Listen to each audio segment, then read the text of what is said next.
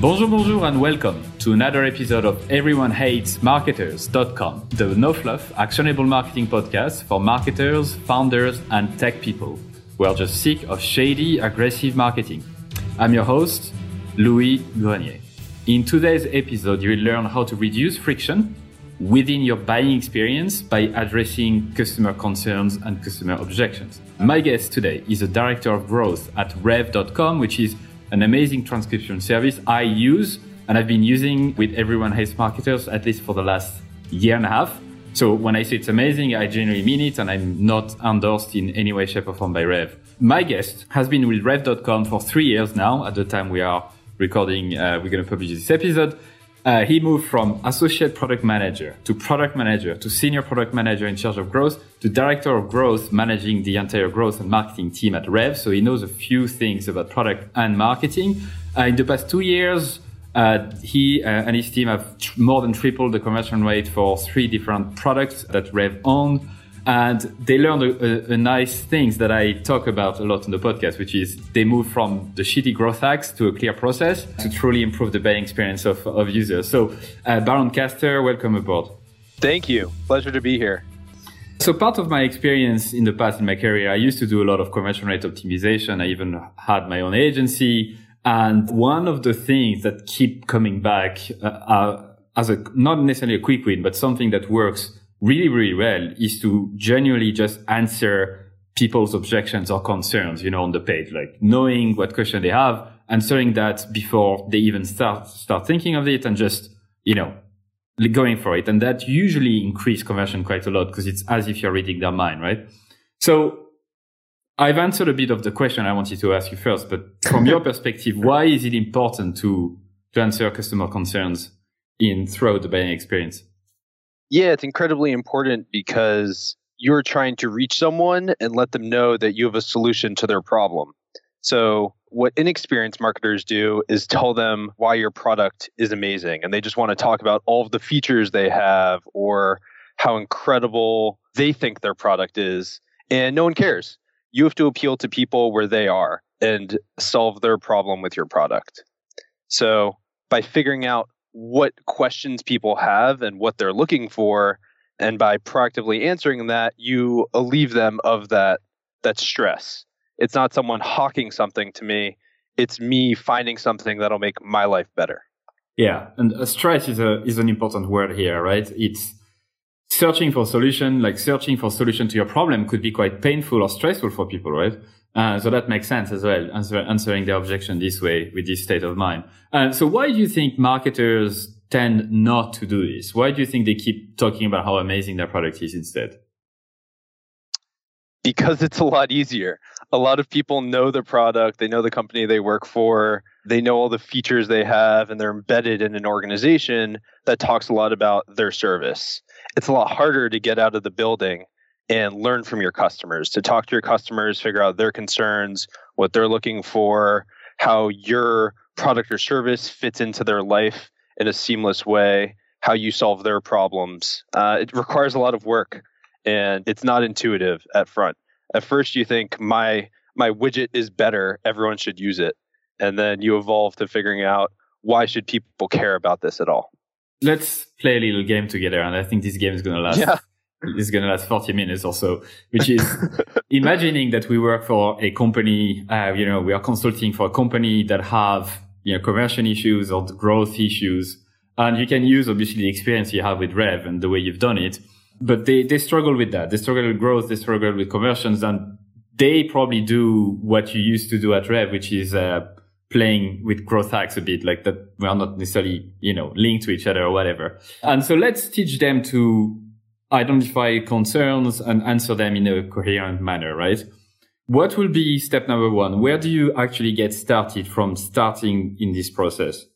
Great question. And I'm going to give you an abbreviated answer now. I've done a little bit of writing about it on Medium to go into details, but I always start with learning. You have to learn everything about your customers, your traffic, if you're worried about conversion, how are people getting to your site? Why are they coming to your site? I would implement a number of learning tools. So in addition to just reaching out to customers you already have, I would add things like tracking to the page that you care about, your product or service page. It's like Mixpanel that tracks very granular clicks, so you can see what is actually happening as people come to your site. There are tools like FullStory to see how people interact with your site, what they stop and look at. There's tools like Hotjar to see where people scrolling over and what information is most relevant to them. There's tools like Intercom and Drift where you can talk with people in real time while they're on your website and answer questions. And then my favorite place to go to find out how to improve conversion is the people who have already converted into customers. Figuring out, why are they customers? What appealed to them about your service? What do they love most about your service? And then taking those words from your existing customers and using them to explain your service to new customers. And you're nodding, so I think I hope you agree with me. Yes, if I was disagreeing, it would be a very, very weird way to do that. Yes, especially to your last point. And we're going to drill deeper into what you just said and try to deconstruct it. But what you said at the end is critical, and that's something that I used to do when I was in a conversion rate optimization, which was bad, which is people tend to focus on why are all those people not converting, and they overly focus on those people who are not converting, obsessing over those ones instead of obsessing over the one who convert. Because as you said, those are the ones who end up paying your salary and the bills, and they know why they converted, and they also know what almost stopped them from converting. And they're more resilient. Like, they really needed your service if your conversion flow is horrible and they still jump through all of those hurdles. So they have a burning need, right? Whereas for conversion, you're trying to optimize for the people on the margin. So figuring out what that core need is and relating it to the people who may not be as sure will really help improve. Yeah, that's a nice way to put it. So let's deconstruct what you said. You said the first thing is you learn more about your customers, and because we're in marketing, we do market stuff, right? We learn about our market, which is the number one thing that marketers should be doing. So let's deconstruct those things together. So you talked about a few tools, you talked about tracking, you talked about heat map, session recordings, understanding what people do on your website, you talked about talking to customers. So let's like bring that down to another level. What would be the steps required to learn more about those customers? In terms of the actual steps I would take, I would first fully define what conversion means in this scenario, whether it's someone buying something off of my website or downloading a paper or installing a podcast, downloading a podcast. And I would track every step possible that I know someone would take to get to that. So define your funnel as granular as possible. And I mean like tracking clicks and form fills every single step and finding out where's the biggest drop off. Why are people leaving? Where are people leaving? And then digging in with the qualitative and figuring out why are they leaving from that step. So I usually start with the quantitative to assess where's the biggest area of opportunity, and then hit it with qualitative tools, whether it be the session viewing where I've watched probably at this point over 100 hours of people using our website on FullStory, to Hotjar, where it bubbles up a lot of those insights to a higher level, and you can see where the heat maps are and where people are spending most of their time. Right. So first thing, you define your funnel, right? And for a software as a service company, it's traditionally like homepage, product tour, pricing, sign up, onboarding, and then up to this aha moment, like the first value point, right? So for Rev, it could be when they upload their first audio file, maybe, you know? And so you map that out. And in this podcast, I'm not trying to go too much into the actual tool, because I believe that tools come and go, and that's fine. But processes and the ideas behind them are super important. So Mixpanel, Google Analytics. I mean, even you have plenty of tools that can do funnel mapping. But what you're saying is super critical, which is how are you supposed to optimize anything or to grow anything without you having the full picture in front of you, right? So that's what you're doing as step one. So you would map that out, making sure that your tracking is in place, because a lot of time tracking is a bitch, right? It's like, we've all been there. Yeah. Yes. I've made so many tracking mistakes. It's incredible. And I just want to say one key point. No tracking solution is perfect. So never expect that you're going to find the holy grail of tracking and everything will work out. Know that your tracking solutions will be directionally correct, but the numbers are not perfect. I just want to throw that out there because I've seen so many people make critical mistakes through trusting the tracking entirely. For example, no, give me an example. That's interesting. Mixpanel, for example, doesn't work on some browsers some older browsers or browsers that have ad blockers. So you think that you have a certain volume of traffic and that they're taking a certain action, but that's not the case. It doesn't capture the full story. So what we use as our source of truth is our revenue numbers. And then we work backwards from there. And we use multiple tracking and analytics tools and bounce them off of each other. So we use Google Analytics and we use Mixpanel. And I know you don't want to get too much into the weeds on those, but the idea is to have multiple sources that you can triangulate what the real answer is.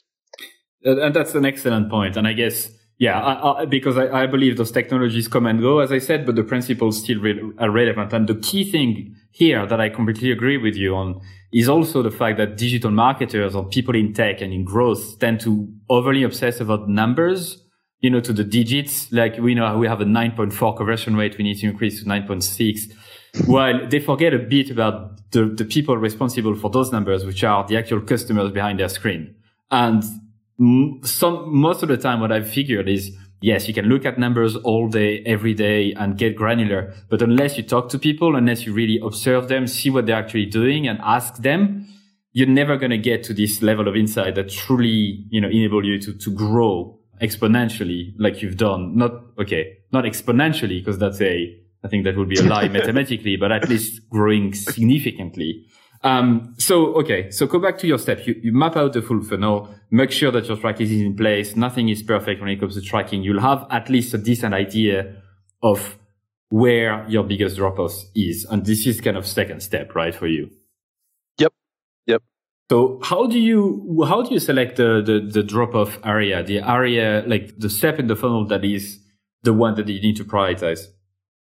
I'd love to say I have some magic formula for it, but the truth is that generally everyone's biggest drop-off is at the first step of the funnel, and it gets smaller as you go deeper on because people have more intent as they move throughout the steps. So every funnel I've ever seen has the biggest drop-off at the first step. So I would start there and figure out that's usually where people are most unfamiliar with your product. It's their first impression of what you do, and where you have to speak to their questions and help solve their problem as quickly as possible. And it's the toughest to do because you've built no trust with them, and they really need to understand what you do in a quick amount of time because people make decisions fast. So I always start at the top and then work my way down the funnel, unless there's something drastically broken somewhere, in which case the data points that out and you jump there, fix that, and then move to the top. And usually in a funnel, like in the main funnel for any company, it could be e-commerce, SaaS, or any other, it seems like the homepage is kind of usually the hub, the start of the funnel, right? Yeah, it's either the homepage or a specific product or service page. Okay. Depending on what they sell. And that's because you said it very well. That's because people in the first step, everyone can start in this first step. Could be a student researching like for their thesis about all the competitors in the space. It could be a competitor looking at what you do. It could be just someone who landed on by mistake, or it could be someone interested. Well, as you said, after the next few steps, once you go from the homepage to the product page, you start to show that you're not a bot, that you are real, that your intent is to look into the product. So you start to have a bit more skin in the game, should I say, to move down. So, okay. So you select the top, usually the area with the highest percentage of drop off compared to the step after and with the highest volume, right? So usually, as you said, it's first step.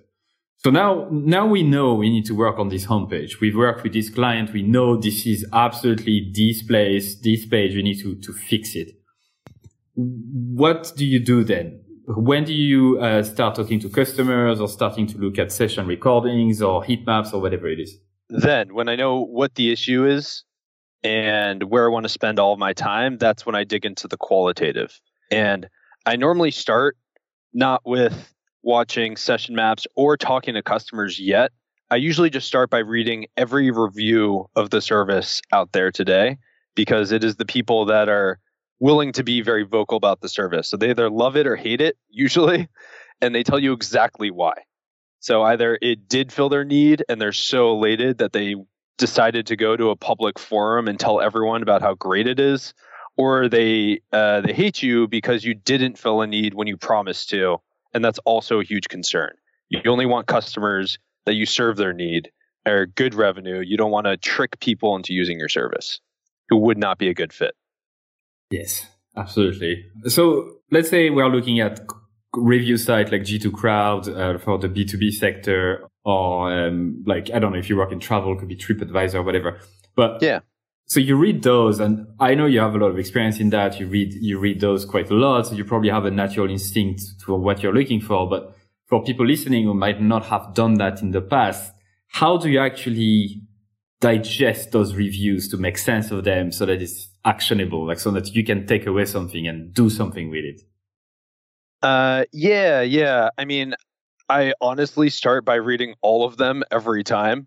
I don't start by trying to immediately cut into insights, because for a lot of services I've worked on, they've been very different at Rev. So I think starting with a beginner's mindset every time is very helpful. So read everything, then you'll start to see some common themes. And if people allude to the same topic multiple times, you take a note of it. And I always have like a running doc open where I put the best reviews, the worst reviews, and then over time, the themes that I'm seeing. What are people talking about the most? What is the most frequent praise or criticism of this company, and why? And after bubbling it up into themes around what the customers speak, then you can develop ideas for why they love it or why they don't love it, and how you are accurately or inaccurately addressing that on your top of funnel today. Right. And so what do you use? You use a Google Doc or Trello board? Or? Yeah, I just use a Google Doc. And I share it with the team entirely. I think that a lot of this learning should not be done in a silo. That's a whole different conversation we can have. But I believe in sharing within the org as much as possible, because other people will have insights or ideas and see things that you don't. And so the thing to say here is that humans are amazing at identifying patterns, right? So we're very good at reading conversations and starting to see patterns emerging. Now, we're not as good as like artificial intelligence, does that way better than we do, but we are much better than artificial intelligence, at least as of 2019, to extract insight and to make changes and to make connection between things. So yes, I would concur with what you said, like reading reviews and just reading them, you start to build up the empathy. You start to understand and get people. And as you said, usually after 10 or 20 reviews, it feels like people are repeating the same thing, even if they've never talked to each other, right? Which is amazing. So you know you're onto something. So you said the most common criticism and why, and the most common praises and why. Those are the kind of the two main things you're looking into, yeah? Exactly. And then you share that with the team, you spread the empathy, you make sure people care and focus on people who matter, which are the customers and not investors and other people like that, right? Exactly. So then, like, you have this Google Doc, and then what do you do? Then you try to turn those insights and the disparity between what customers are talking about and what your landing page speaks to today into hypotheses for how you can improve your site. Right. So, and I always like grounding any changes I do in this thinking first and developing a hypothesis before just making changes to the page. So even if you don't have enough data to make statistically significant A/B test changes, you can see if all the changes you're making are along one vein and one idea and it's not working, then you test a different idea overall. Because a lot of early stage people that probably listen to this show don't have the troves of data that Facebook has, where they can snap their fingers and an A/B test is finished. For a lot of us, we have to work off of qualitative feedback and can kind of be searching around for things that work, and we won't know immediately if something's working or not. So yes, start with a hypothesis, like a main idea that you have for why people are not buying today. and why they should be. When do you start talking to customers, like you said, or looking at session recordings or heat maps or something, surveys maybe? Do you do that after? So you only look at reviews, or when does that come into the mix? Oh, yeah. After looking at reviews, I start doing all of those kind of in concert. After reading reviews, which I think are the most vocal customers, then I reach out to customers. Customers don't always want to talk to you all the time. So it may take a little bit of hounding, a little bit of incentive, and those get scheduled out, and then start digging deep into any qualitative data possible, including heat maps and session tracking and those kinds of things. So let's dive into talking to customers. I'm interested in the way you do it, and perhaps I can share a bit of how I did it in the past. So how do you reach out to them? And more importantly, once you have them, what do you like to ask them? That is a great question. How do I like to reach out to them? I usually reach out by email. Someone who I really respect in the growth world is Hiten Shah, and he's done a ton of writing on the subject. But usually people are very, very open if you ask them something about their opinion of your service or ask for their help. People usually want to help. Not a high percentage of people have time to help, but they'd like to think that they're helpful people.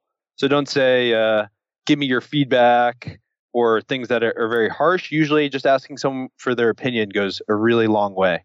And then once I have them on the phone, I usually like to ask first about the moment of discovery and their buyer's journey. Like what was happening in your life that led you to think that you needed a product like ours? And what do you normally do when you search for products like this? How did you evaluate them? Do you remember or not? What made you, if you remember anything at all? And usually they've already used your product by now if they're a customer. So they're going to be very biased to say that your company was far and away the best solution out there because they're already embedded. So take it with a grain of salt, how much they say that you stand apart from the competition. But usually they'll tell you the types of things that were important to them when they're making that buying decision, what they're doing with it now, how it adds value to their life, those kinds of things. One other very fun question to ask is, how has your life changed since using our product? Why is that? Because it pushes them to think about how their life is actually better now. And then once you know what better looks like to them, that is very valuable to then speak to people who have not even tried your product to say, your life can be better by X by using us.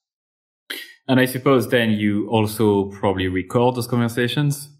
Only when I get asked for consent, yes.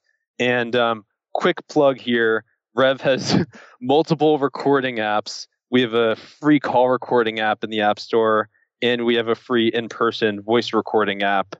So if you want to do user interviews by phone, you can use our app for free. Yeah. After asking for consent, please ask for consent. Look up your local laws. They're different in every state. And every countries as well, yeah. So yeah. I concur. Like, so a few weeks ago, actually, I did this exact exercise. I talked to around 25 customers, and I asked them roughly the questions that you said, what made you look for a solution like ours? What was the journey from there to there? And I transcribed all of those discussions using Rev, actually, which is true. I did, and was super helpful. So now I'm curious. You have reviews, you have transcript of conversation of people who agreed to that.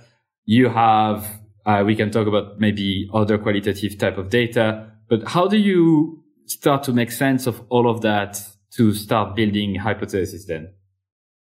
As you said before, human beings are really good at pattern recognition. Everyone listening to this podcast is brilliant for listening. You all have the ability to listen, get information, and develop insights from it. So by looking across all of these different platforms, you will see common themes. I've never been in a case where there's no one thing that stands out the most. So one thing will stand out and it will match with judgment. And as I said before, I fully believe in sharing ideas across the organization, so other people will also have insights and hypotheses. So by having that discussion with other people, one thing will stand out and become very clear that that should be your number one thing to try. I say try because as smart as we all are, it could be totally wrong, and it has been a number of times for me. So it's good to develop a hypothesis and a process for testing it. Right. We'll talk about that in the next few minutes because that's actually super important, right? But from my experience as well, what happens is you see one or two insights are just overwhelming, like it's just trumping the rest. So like, the 80-20 rule tends to happen quite a lot, like 20% of the insight responsible for 80% of the issues in a sense.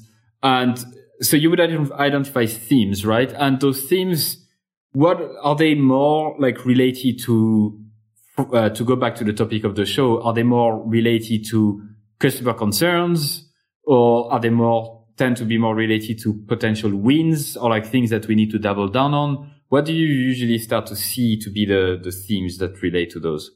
I've actually seen both. I've seen that it's customer concerns that you're not proactively addressing in the first place, or there are huge wins in the product that you never talk about. And at Rev, it was actually mostly the latter. We had built up a service that was incredible. Thank you for being a customer. We have a net promoter score that's off the charts, and we were not accurately telling people about our service when they came to our website.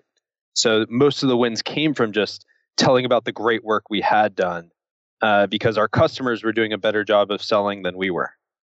Yeah, that's usually what happens quite a lot. So it's the gap between what your best customers thinks of you and the concern they had in their head before using you and the things they really love and what you're actually displaying. And the closer you match those two things, the better it is, right?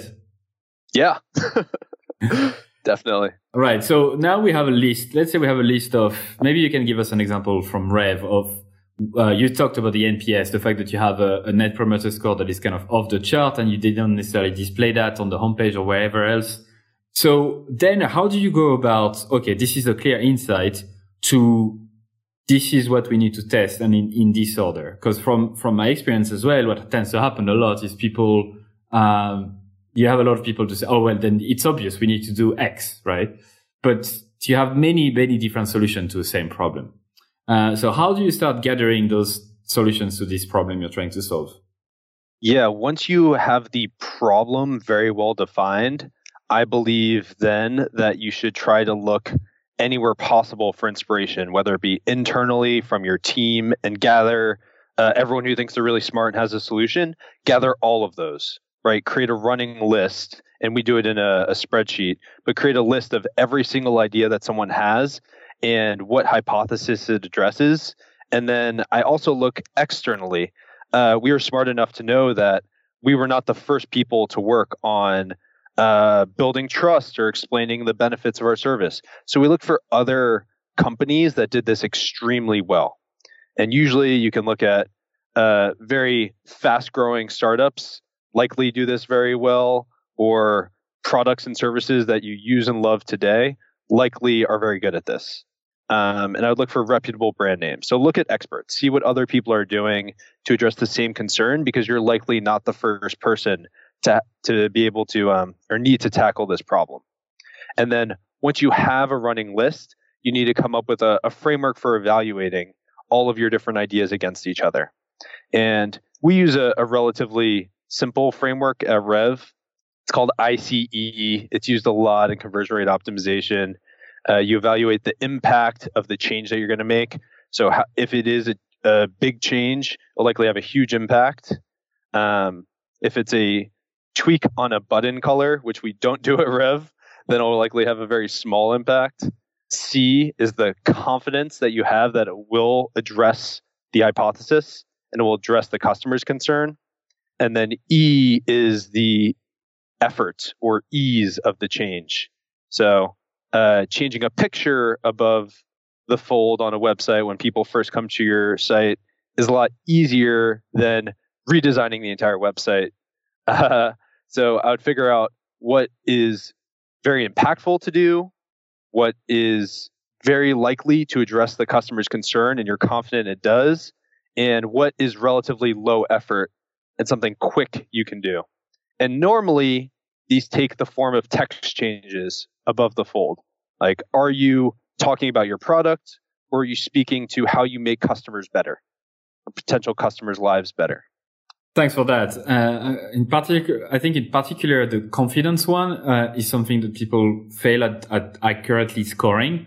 Because usually it's hard. They had a high score when their CEO said, no, it's definitely going to work, right? So a way that I found was actually helpful. I interviewed the VP of product at Doodle a few months ago, and he was saying that the way they track confidence is they do the tiniest test possible of the idea using like they need anything like a fake door type of, a fake page just to test action of people, or they beta test it, or they do something very, very quick to see, okay, that's moving the needle. Like they're quite confident now that, actually the confidence is quite high or not that much. But yes, I think the enemy in this type of scoring is when people start to put their own preconceived idea of this is absolutely going to work into the confidence thing. That's good. Totally. And as you get more repetitions and do it more and more, you'll get a better sense for how something will work. But we're constantly surprised. Another way I like to validate tests, and this can kind of get messy if you're running the process for the first time. But once I start developing really good ideas, hypotheses, and then have some top tests that I'm thinking about doing, and I'm still doing customer calls in parallel, I will ask customers about it. I will ask customers what they think about different verbiage or whether we try something, and I'll get them to do it in real time because they're the people that you want to connect with the most. Yeah, absolutely. I guess the biggest win in terms of copywriting, because you said changing copy is something that works quite well because it's easy to change, yet it could lead to a lot of impact, is to literally reuse what people say about your product. And it sounds cliche, and it's something I've told a lot on the podcast. And Jonah Weeb, for example, talked about it on this podcast and a few others. Good copywriters don't write copy. They steal it from customers. And it's definitely the case when you try to come up with a smart marketing copy. And then you ask a few customers, would you say it this way? And they said, no, that sounds like that's not clear. I don't understand it. I wouldn't say it myself. And it's just usually, that's a kind of a first principle. The simpler something is, the more likely someone is to trust it.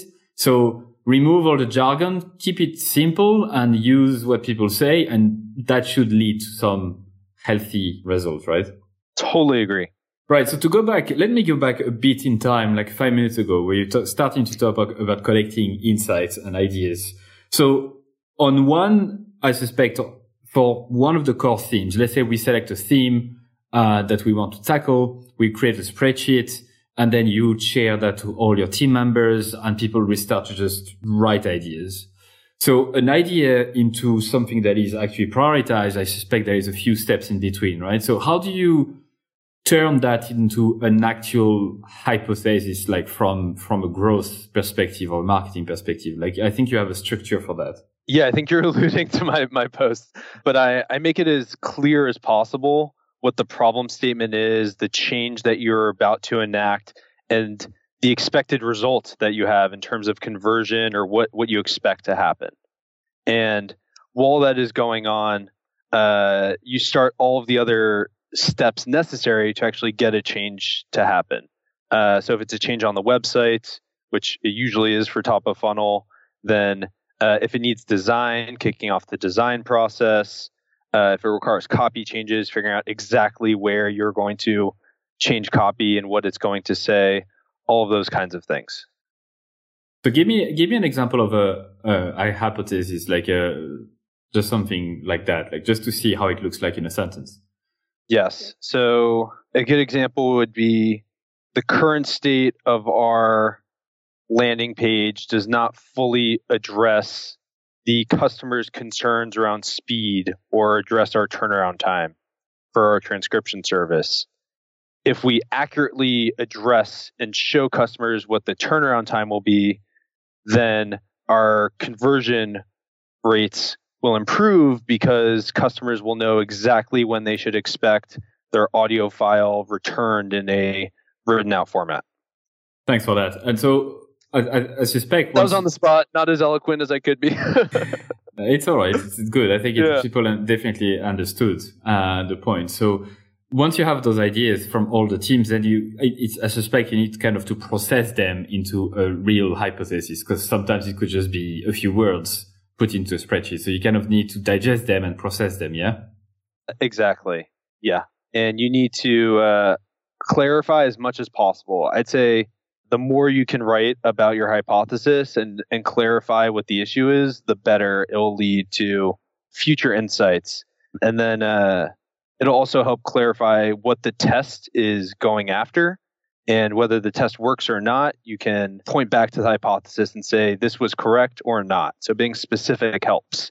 Not saying our landing page is horrible, so no one wants to buy from us. So if we make it better, everyone will buy. Like that doesn't benefit anyone. Yeah, that's exactly where I wanted to get to as well.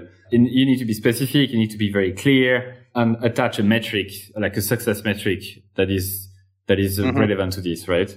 And then you would score them based on what you said. And then what happens then? Once you have, let's say you have a prioritized list of items, what do? You start going after the first one, and you start designing your test and seeing what it would look like, whether it needs design or writing resources, picking the top test and starting to put it into action.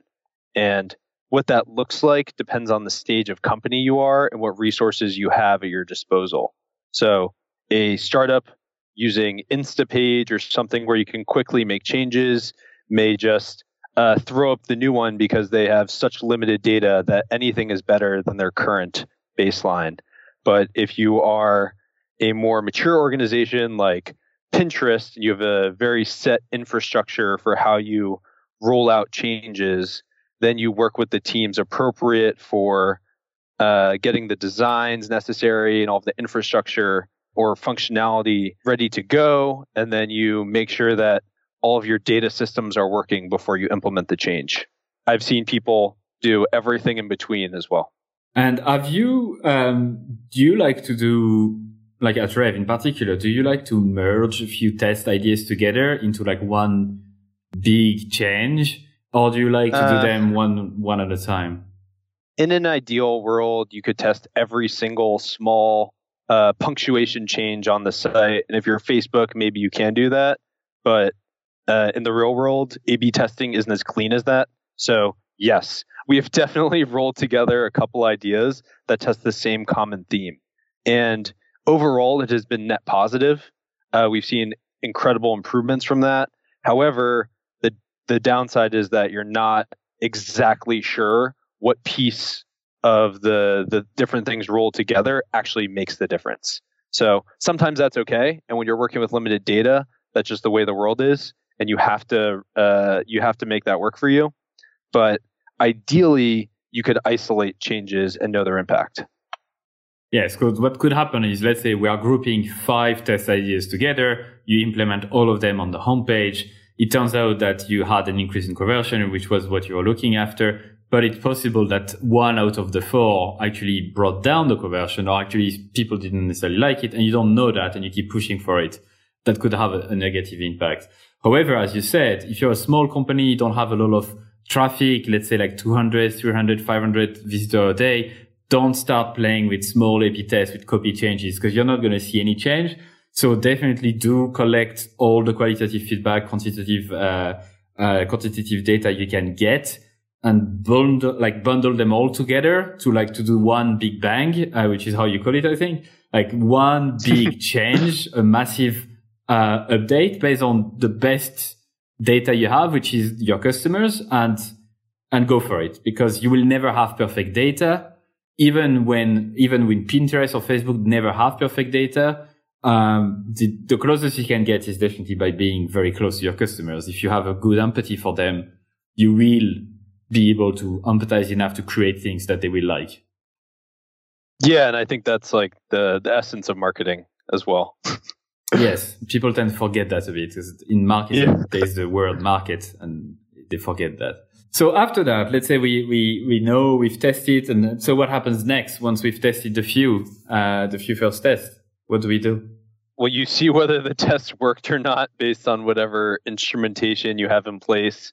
Hopefully by now you're a hero in your organization and conversion rates have skyrocketed because the test was amazing and it accurately address the hypothesis, and you analyze why were we right? What went right about this process? What was wrong? What are the learnings that we can take to other parts of the product or other parts of the organization? And you share those. And the flip side is, if you're wrong, you need to do the exact same thing. So you can't pull any punches and say, "Oh, whoops! Like we slightly had a wrong hypothesis. We're not going to share these results across the organization."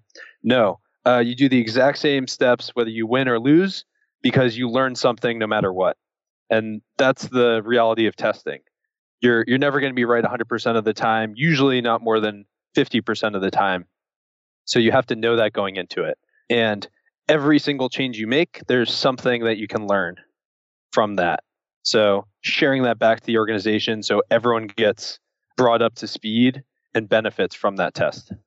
And how do you share those learnings specifically to people who are not really very well versed to A/B tests and growth and conversion rate optimization? How do you share that in a format that they would understand?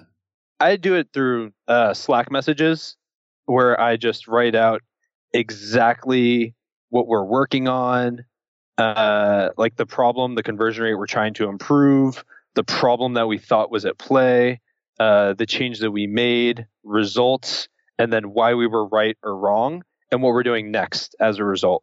Because this result will greatly inform your next steps. If you don't use this data, which is the most real data that you can, to inform what you're doing the process wrong. This feeds back into the initial step. It seems like you're putting a lot of importance in your work into like clarity and simplicity, or, which is great, because I completely agree with you. So keeping it simple and clear for everyone is like one of the reasons why everyone hates marketers, is when we tend to overcomplicate and use jargon. If you clarify and simplify, it gets better. Yeah. I have the benefit of not coming from a marketing background, so I have to use simplest words because I don't know the jargon. Good. Yeah, I think that's a massive advantage. Okay, so thanks so much for going through all of this process with me. That was quite detailed and in-depth. I think people enjoy that. Is there anything I forgot to ask you on this, or that you wanted to mention on this process? It will be a living and breathing process that should likely change and evolve over time to the needs of your organization. So every company does it slightly differently, and that's okay. So what do you think marketers should learn today that will help them in the next 5, 10, 20, 50 years? We've talked about this a lot already, and I think it's true that people don't change that quickly. I don't think people change. So if you learn how to study and learn from people, you'll be in a great place, because tools come and go. Technologies change. The latest growth hack changes almost weekly, but people don't change that quickly. So by studying and learning from customers, you cannot go wrong. As you said, market is the core of marketing. So understanding your market and what you're trying to achieve, you will end up in a great place. Yeah, amen to that. So maybe on as a follow-up question then, what are the top 3 resources you'd recommend our listeners, maybe to understand their customer better? So it could be anything, by the way. It could be a book, a podcast, video, YouTube, conference, whatever.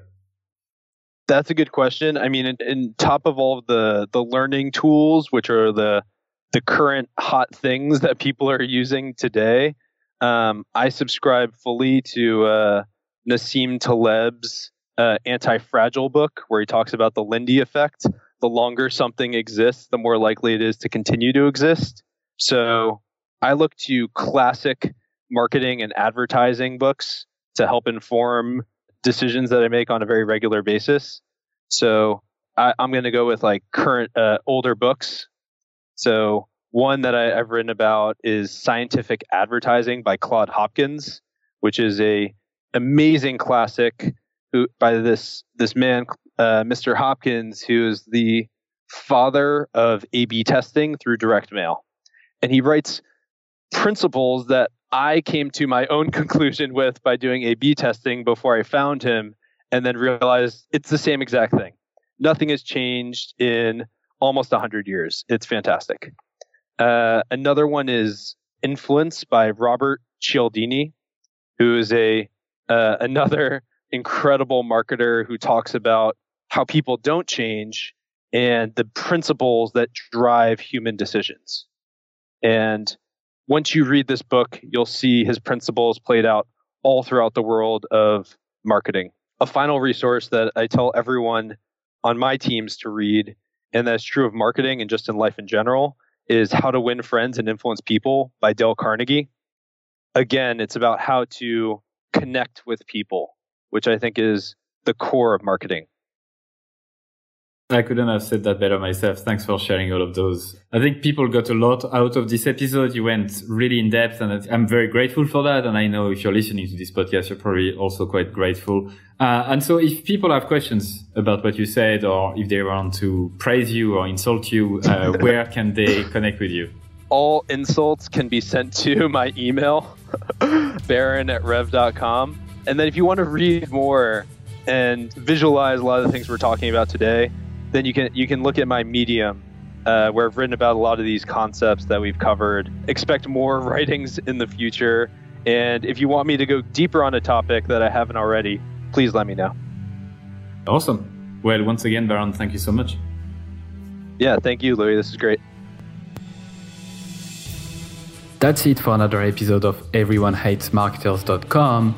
And this is the moment where I tell you to subscribe to our email list. So before you leave and go to another podcast or listen to another episode, I don't treat email list the way people usually treat their email list. I really treat that as a one-to-one conversation. So I'm going to send you very short and personal emails every 2 weeks, I would say. I'll inform you of guests in advance. I'll share with you my numbers and how many listens we get, and I'll also ask you for your feedback in terms of the questions we can ask future guests, and perhaps I can also have you on the show someday. So don't be afraid to subscribe. I'm not going to spam you, and you can always unsubscribe for sure if you wish. The second thing we need from you is your harsh and honest feedback. We know that this show is not perfect yet, and we always can improve. So you can send us your email at feedback@everyonehatesmarketers.com. Good or bad, please feel free to send me an email. And the last thing I'd like from you is that if you did like the episode, please share it to your friends, your colleagues, or whoever might like it. And also please review it on iTunes or another service that you might use to listen to your podcast. Because if you leave us a 5-star review, it means that more people will be likely to listen and we can spread the word quicker. So thank you so much once again, and au revoir.